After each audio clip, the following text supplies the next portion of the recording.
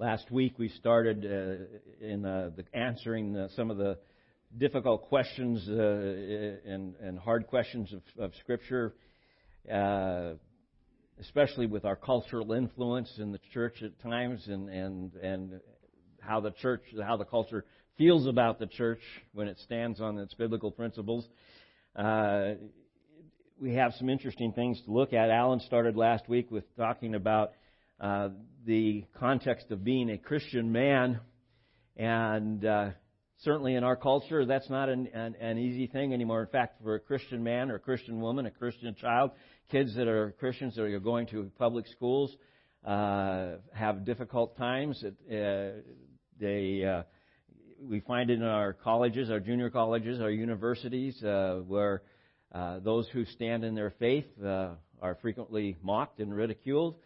So it is an important thing for us to look at what it means to be a Christian man or a Christian woman, or to look at marriage, a Christian marriage. And so over the next few weeks, we're going to continue what Alan started last week, looking at what it does mean to be a Christian man or a Christian woman, a Christian person in the church today, men and women in the church and in marriage as well.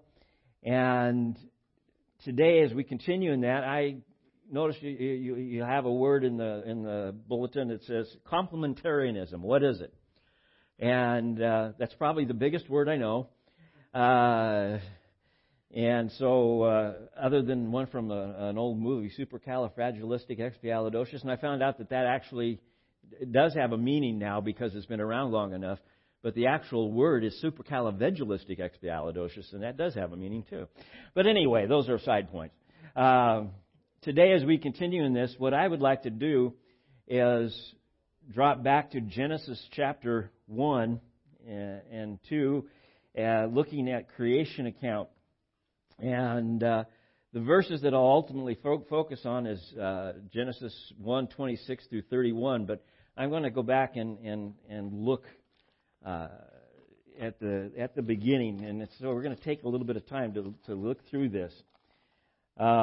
We have the obvious beginning of things. In the beginning, God created the heavens and the earth. The earth was without form and void, and the darkness was over the face of the deep, and the Spirit of God was hovering over the face of the waters. And God said, "Let there be light." There was light. And God saw that the light was good. And God separated the light from the darkness. And God called the light day, and the darkness He called night. And there was evening, and there was morning, the first day. And we go on to look at the other days of creation. And there's a kind of a side note that was drawn out to me. This was a number of years ago when I was in Bible college. But the interesting thing is that you have three things happening there in chapter 1. In the beginning, the heavens and the earth. In the beginning is the initiation of time. We didn't have time before the beginning. Okay, it was infinite. Okay, so we have the initiation of time, and then we have the heavens, which is representative, and you can go a Hebrew study on it, is space, and we have earth, which is matter. And so you have time, space, and matter, which are the things we need for things to exist and have their dimensional characteristics and stuff like that. And so it's right there in the beginning is we have a picture of science, and I love it. The Bible does speak to science, and it speaks accurately. And I just wanted to draw that out as a picture there for you this morning. But in the creation account, we have multiple times where God goes through each day and He says it is good. Verse 10, He comes to it and He says it is good. Verse 12, 18, 21, 25, He says it is good. And so He's pronouncing as He's putting it all together, this is a good thing. Then we come to the scriptures that I want to look at today, very specific part of creation. And it says in verse 26 of Genesis chapter 1, "Then God said, 'Let us make man in our image, after our likeness, and let them have dominion over the fish of the sea, and over the birds of the heavens, and over the livestock, and over all the earth, and over every creeping thing that creeps on the earth. So God created man in His own image. In the image of God He created him. Male and female He created them. And God blessed them. And God said to them, "Be fruitful and multiply, and fill the earth, and subdue it, and have dominion over the fish of the sea, and over the birds of the heavens, and over every living thing that moves on the earth." And God said, "Behold, I have given you every plant yielding seed that is on the face of all the earth, and every tree that with seed in its fruit. You shall have them for food. And to every beast of the earth, and to every bird of the heavens, and to everything that creeps on the earth, and everything that has breath of life, I have given every green plant for food." And it was so. And God saw everything that He made, and behold, it was very good. It's important to catch that. And there was evening and there was morning the sixth day. The reason why that's important to catch is that He's put the whole thing together now. And He's talking about it. And everything that is good, as it comes together and is orchestrated and the symphony is kind of playing its way out, He says, now it's very good. It's fantastic. It's exactly what it needs to be. And I think that we sometimes, we're so busy, at least I see it myself, taking things apart and wanting to know what each little part means of something. And I'm very good at compartmentalizing, putting everything into its little compartment. I used the picture the other day of putting everything in its train boxcar, in a train. And here's this, and I'm looking at things individually. And sometimes we forget to look at the whole. And this drew my attention back to the fact that as God looked at the whole thing, He says it's very good. And the whole of creation was before Him.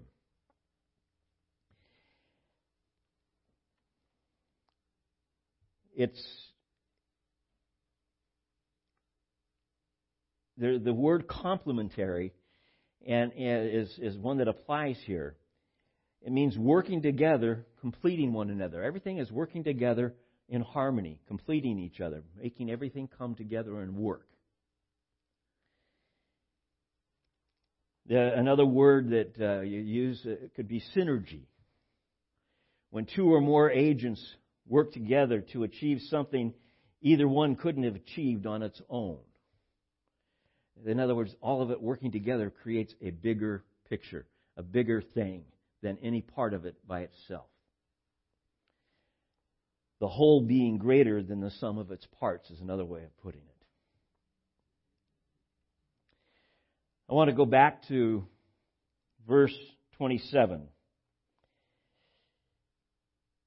So God created man in His own image. In the image of God He created him. And male and female He created them. God blessed them.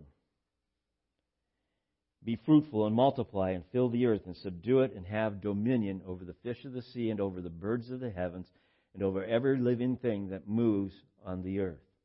God blessed them. Male and female. He said, be fruitful and multiply. To subdue is to take control of the earth. Take control of it. To have dominion means to be in charge of. God appointed them. Some people use the term vice regents. In other words, they were still had answer to God as the ultimate but they were in charge. They had control over the things that were going on. They were to take and subdue. They were to walk through the creation that God had given them and oversee it, to be managers of it. So God blessed them. He said, be fruitful and multiply, subdue and have dominion. And the only way that would work is if male and female are working together. It won't happen if they're apart from each other. Again, it takes the complementary part coming together and working together as a unit. It isn't surprising when you think about it that God says in reference to marriage, and Christ repeats it as well, the two shall become one flesh. Working together.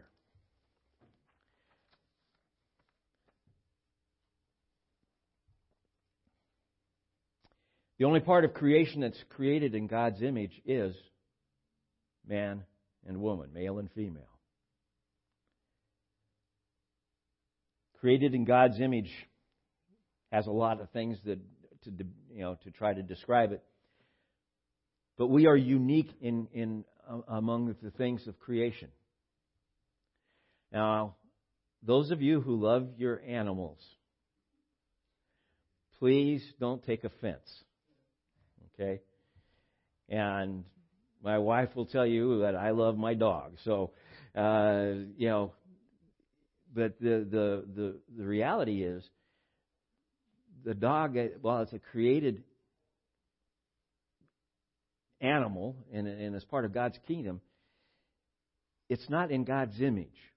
And you start to think, what is God's image? Part of it might say, well, Scripture tells us that God is spirit and we worship Him in spirit. And how are we in His image? Well, the part of it is that picture. I believe it has to do with our soul, our spirit. It has to do with the fact that God has given us the ability to reason and think and create and be creative, unlike animals as a whole. I recall a thing in when I was at Cal Poly in San Luis Obispo.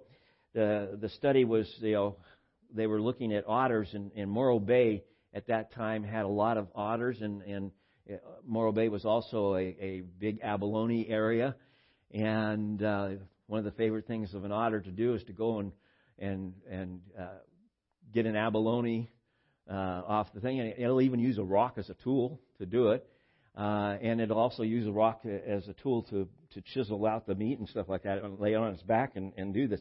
And they were talking about, how they learn to do this from their mother, who is the one that's with them as they grow up and go through this, and that this is what they learn from their mother. And someone was saying, no, they have, we're not talking, this is something that God has put in them. Oh, no, we don't talk about God, And so they actually did a study. And they took and I'm not sure what they call baby otters, other than baby otters, there's a term for it, but, Cubs? Pups, okay. They took the pups and separated them from the mother at birth. And so they were born in captivity. They were raised in captivity, and then they had cameras set up and underwater and above water and stuff in Morro Bay, a very elaborate setup going. And when they released them, the first thing they did was to go down to the bottom of the water, pick up a rock, and go after an abalone. They'd never seen one, but they did it automatically. God has put them in such a way to know what they need to do to survive. We get the opportunity to think about it. We have to train each other. We have to grow up and realize that there's things. And some people are going to point out and say, well, there's some animals that do learn things from their parents. Yes, there is. But what we're talking about is the ability to really reason, to think. My dog does not sit there and say, or reason, oh, I'm a dog. But we think and reason, oh, I am a person. I'm a human. God has given us the ability to do that. Why? Why is this uniqueness in His image so important? Was it because He did it to create a relationship? God, the Father, Son, and the Holy Spirit had a relationship in existence, and they were bringing us into that relationship. God wanted a relationship with us. And so He created us with the ability to have that, to commune with Him, to talk with Him, to walk with Him. And we see that emphasized in Scripture, especially in the beginning.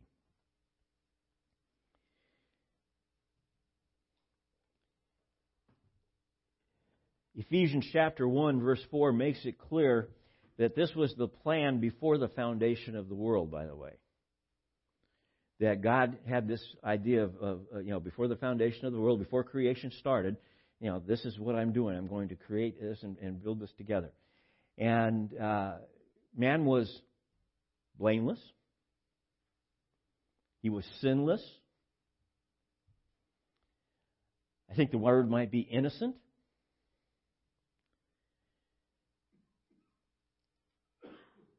And then we have Genesis 3.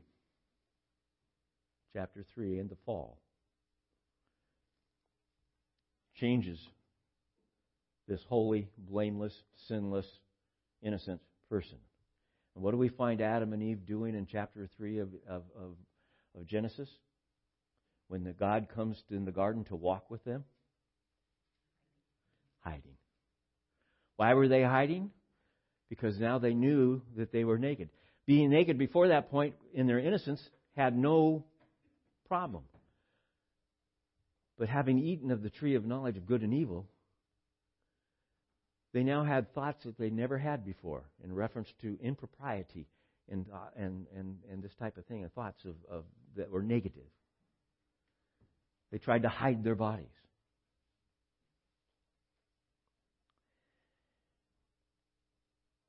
And at that point, even then, God begins the work of restoring, the work of bringing things back together, the work that is completed at the cross, in the words, "It is finished." When we read in Genesis chapter 3, we look at what Adam and Eve and the judgment that comes upon them. And, of course, we go through it, and God holding Adam accountable says, "What have you done?" What was Adam's response? "Well, God, it's the woman you gave me." And we all always kind of chuckle at that, but the reality is that he was at that point saying, "God, you gave me the woman, and look what she's done. She started this." Immediately shifting the blame. What did the woman do? "The devil made me do it." Shifting the blame. So when we get to the time of judgment, starting with verse 14 of chapter 3, we realize the serpent is judged. And then in verse 16 it says, "To the woman he said, I will surely multiply your pain in childbearing. In pain you will bring forth children. Your desire shall be for your husband, and he shall rule over you." Now, in your scripture there, how many of you have a noting there where it says "shall be for," and then there's a noting to look down at the bottom of the page? Okay, mine it's a 2, and it says "or against." The phrasing here is something that unless we catch that, your desire will be against your husband. In other words, you're going to try to control him. But he is going to rule over you. What's that telling you? Is that there's going to be strife now in a relationship that was meant to be in harmony together. There's going to be strife. Both the husband and the wife are going to want to be into control. And all through history we have seen this off and on, but the overall picture is that man has been the one that has been the one to put women under the thumb. All through history we see it. Another picture of looking at this, because of the meanings of the words, was that your desire shall be, this idea of desire is to long for something. The idea was that you might long for a compassionate man, but you're going to get a ruler. But no matter how you look at it, the picture was there's going to be strife where there was no strife before. So, as we look at this, husband, man, woman, wife, we see that God intended initially a particular picture.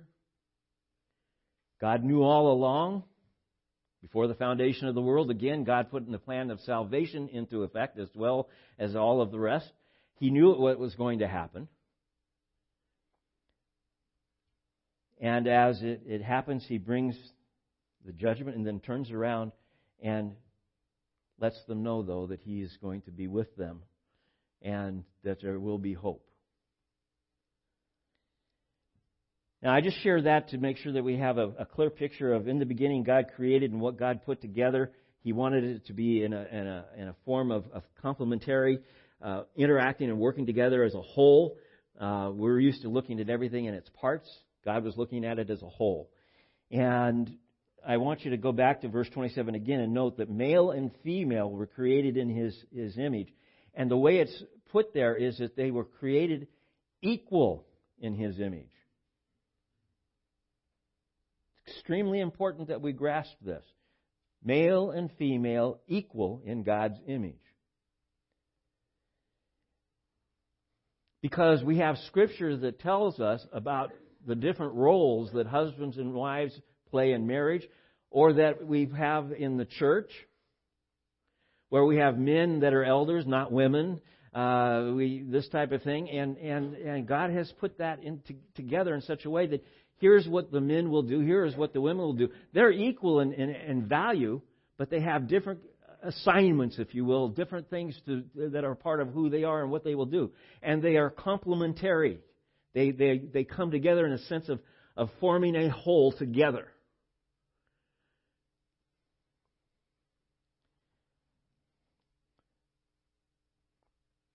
Paul acknowledges in Galatians chapter 3, and we read it, that there's no slave, there's no master, there's no Greek, there's no Jew, there's no male, there's no female in the context of as we stand before the throne of God.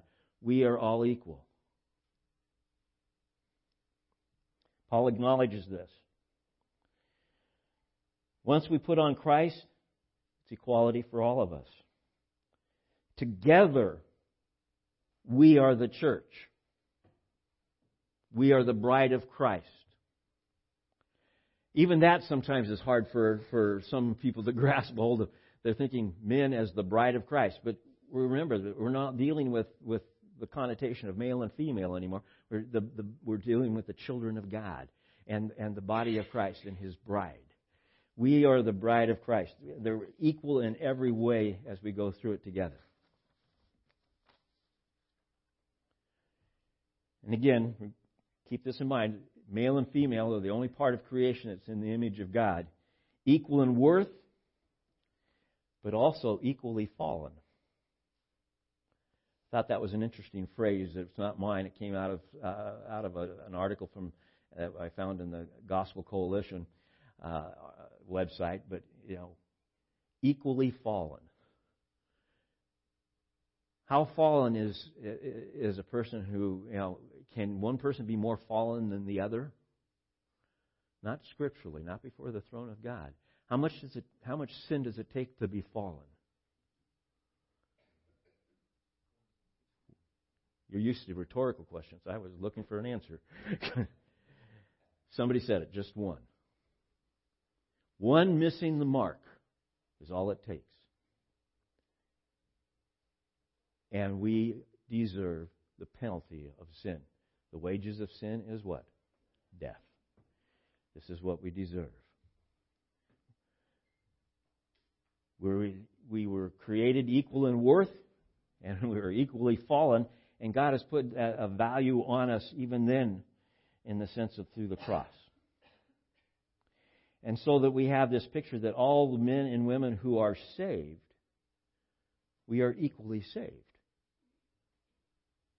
One isn't saved more than the other. When Romans 8 says there's no condemnation, it doesn't say there's no condemnation for men, or there's a little, it doesn't separate out. It's just no condemnation for a believer, man or woman. We are all children of God, male and female. We are joint heirs with Jesus. All things we work together for the good for those who are called according to His purpose, male and female.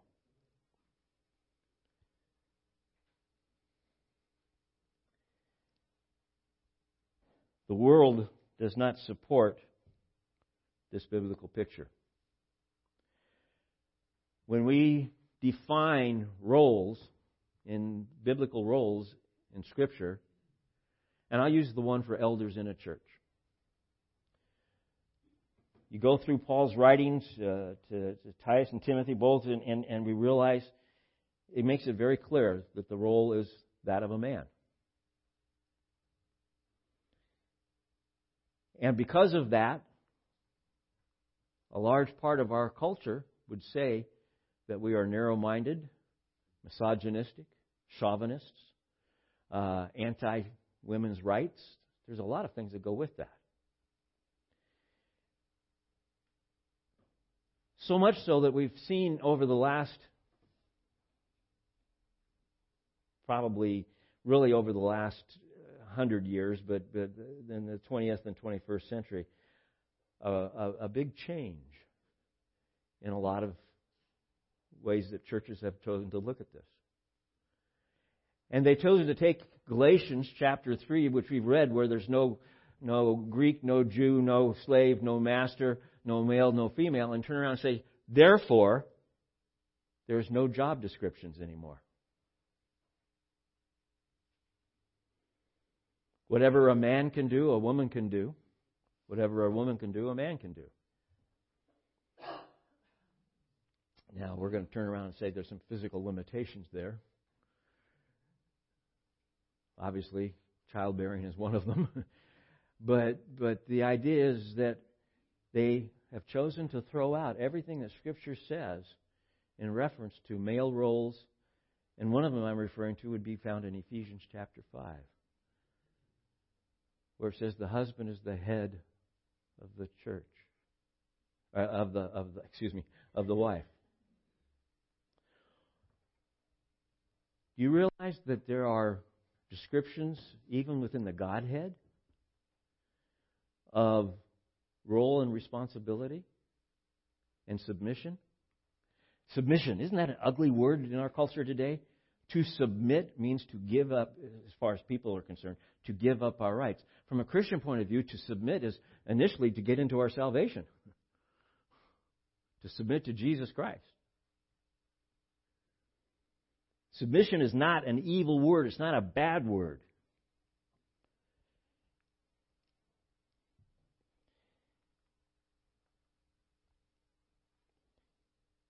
In 1 Corinthians chapter 11,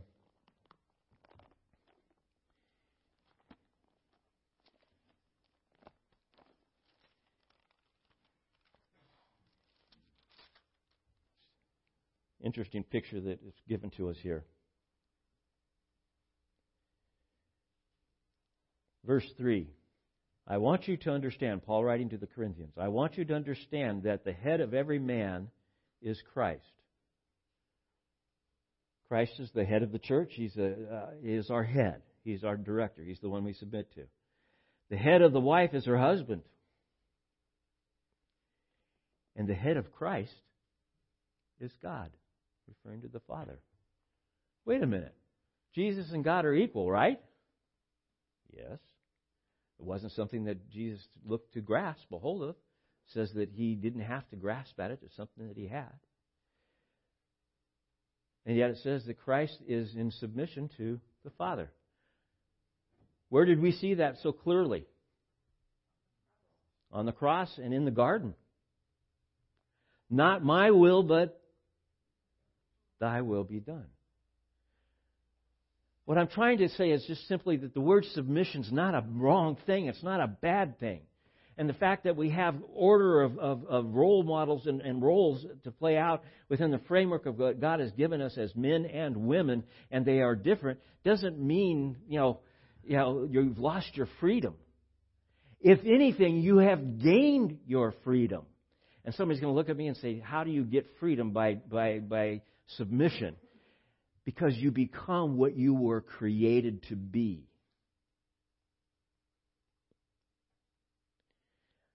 What was given to me was a picture of a train.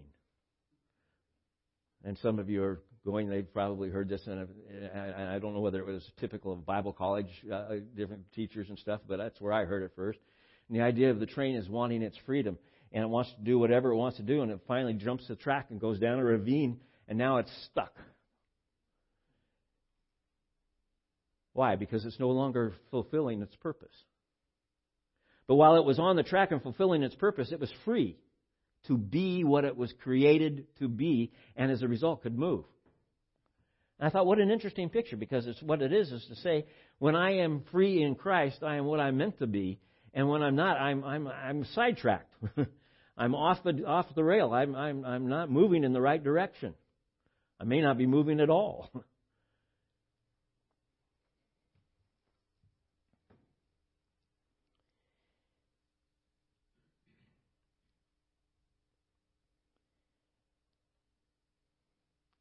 Christ's work on the cross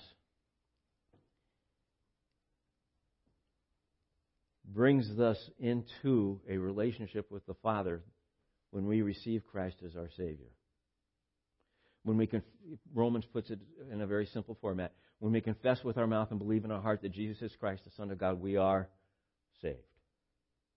And in that relationship of being saved, we are back to becoming what God wants us to be.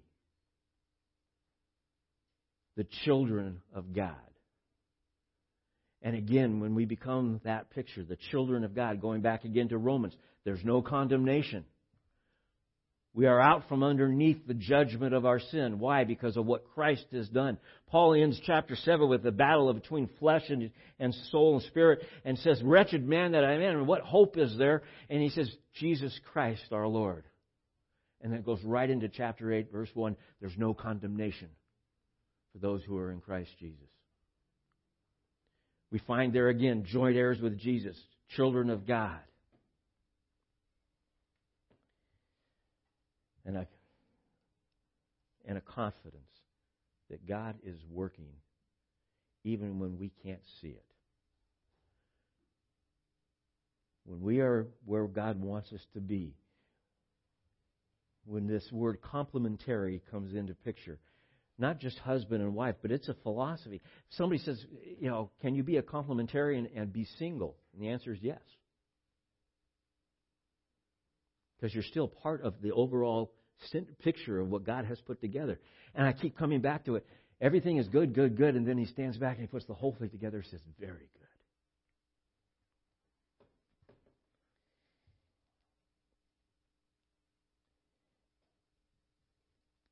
Verse 28 of Romans 8. All things work together for the good, for good, for those who are called according to His purpose. For those who have turned to rest in Christ, He is our sovereign. He is our head. We are in a complementarian relationship with Him, with His Word. We're incomplete without it.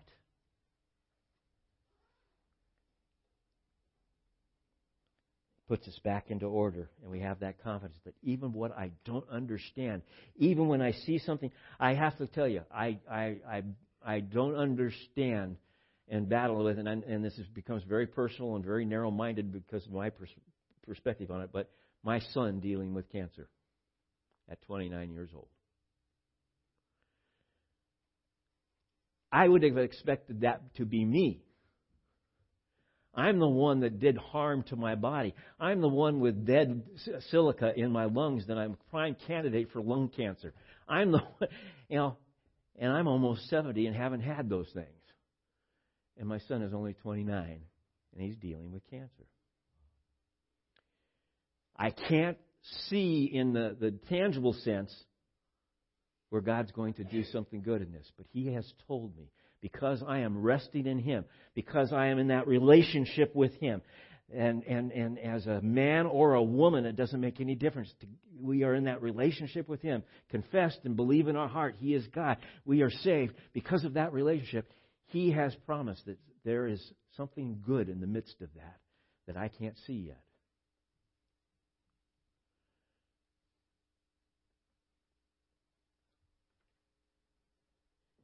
We have such a different perspective on life than the world does. Christian men, Christian women, we have such a different perspective on life than the world does. We have a hope, an absolute promise. And when we say hope, it's not that wishy-washy thing and saying, I hope it doesn't rain tomorrow because I want to do this or that. It's an absolute guarantee that the God of all creation is resting as my Savior and covering. He is my head. I am His child. I am heirs with Him. It's all promised. And not because of anything that I did, but because of what He has done. Going clear back to the beginning when God promised something to Eve. He says, your seed will rise up. I didn't read that part yet. In Genesis chapter 3. Where it's speaking of the judgment against the serpent. The Lord said to the serpent, because you have done this, cursed are you all the life, above all livestock and above all beasts of the field. On your belly you shall go, and dust you shall eat all the days of your life. I will put enmity between you and the woman, and between your offspring and her offspring. And her offspring, her seed, he shall bruise your head, and you shall bruise his heel. It's an ancient picture. To have the heel bruised. How many of you have ever had a heel bruise? And it's sudden. What happens? You don't stay on your feet. You go down. Okay. He says, you're going to take her seed down. You're going to bruise his heel. But he's going to rise up and crush your head. And the idea of that is that he is going to absolutely destroy your power and authority. That promise in the midst of the fall, in the midst of the judgment, there's a promise of God's intervention. The defeat of Satan, the defeat of death. Death, we've sang it this morning. Where is your sting? Where is your victory? It's gone. By the way, death isn't our friend. And you've heard me say this hundreds of times, I know. But death isn't our friend. He doesn't, people say, death ushers us into the kingdom of God. No. Death is the result of sin, and it always has been, always will be, and it's always but it's lost its sting, it's lost its victory over us. Because we no longer belong to the kingdoms of the world. We belong to the kingdom of God. So again, all of this is to say, we as men and women in the church, we are different than the world. And we have a good reason to be different. God has called us out. He has embraced us and opened our eyes to His kingdom, to His word, and has promised us His covering for eternity. And He did it through the cross. That's where Satan bruised his heel. At the cross. But we see 3 days later what happened, don't we? The resurrection of Jesus Christ. Death has been conquered. The grave has been conquered. Every time we go to communion, we take all of this. We should take all of this into account in a sense. Communion isn't just a part of what we do. It's a picture of what has happened. All that God has done. And it is very good. And He's included us in it. And so as we share in the bread, as we share in the cup, we share in the reality of the body of Christ and His shed blood and reaffirm our commitment to Him. And it's an opportunity for us to turn around and say, Lord, forgive me for falling short, because every one of us have. And for those of you who aren't as short as I am, then you didn't fall short, you missed the mark. But either way, it works. We missed the mark. God's perfect holiness is here. And I miss the mark. I have sinned. I come to Him and I confess, and He is faithful and just and restores me to all righteousness, as if I had never sinned at all.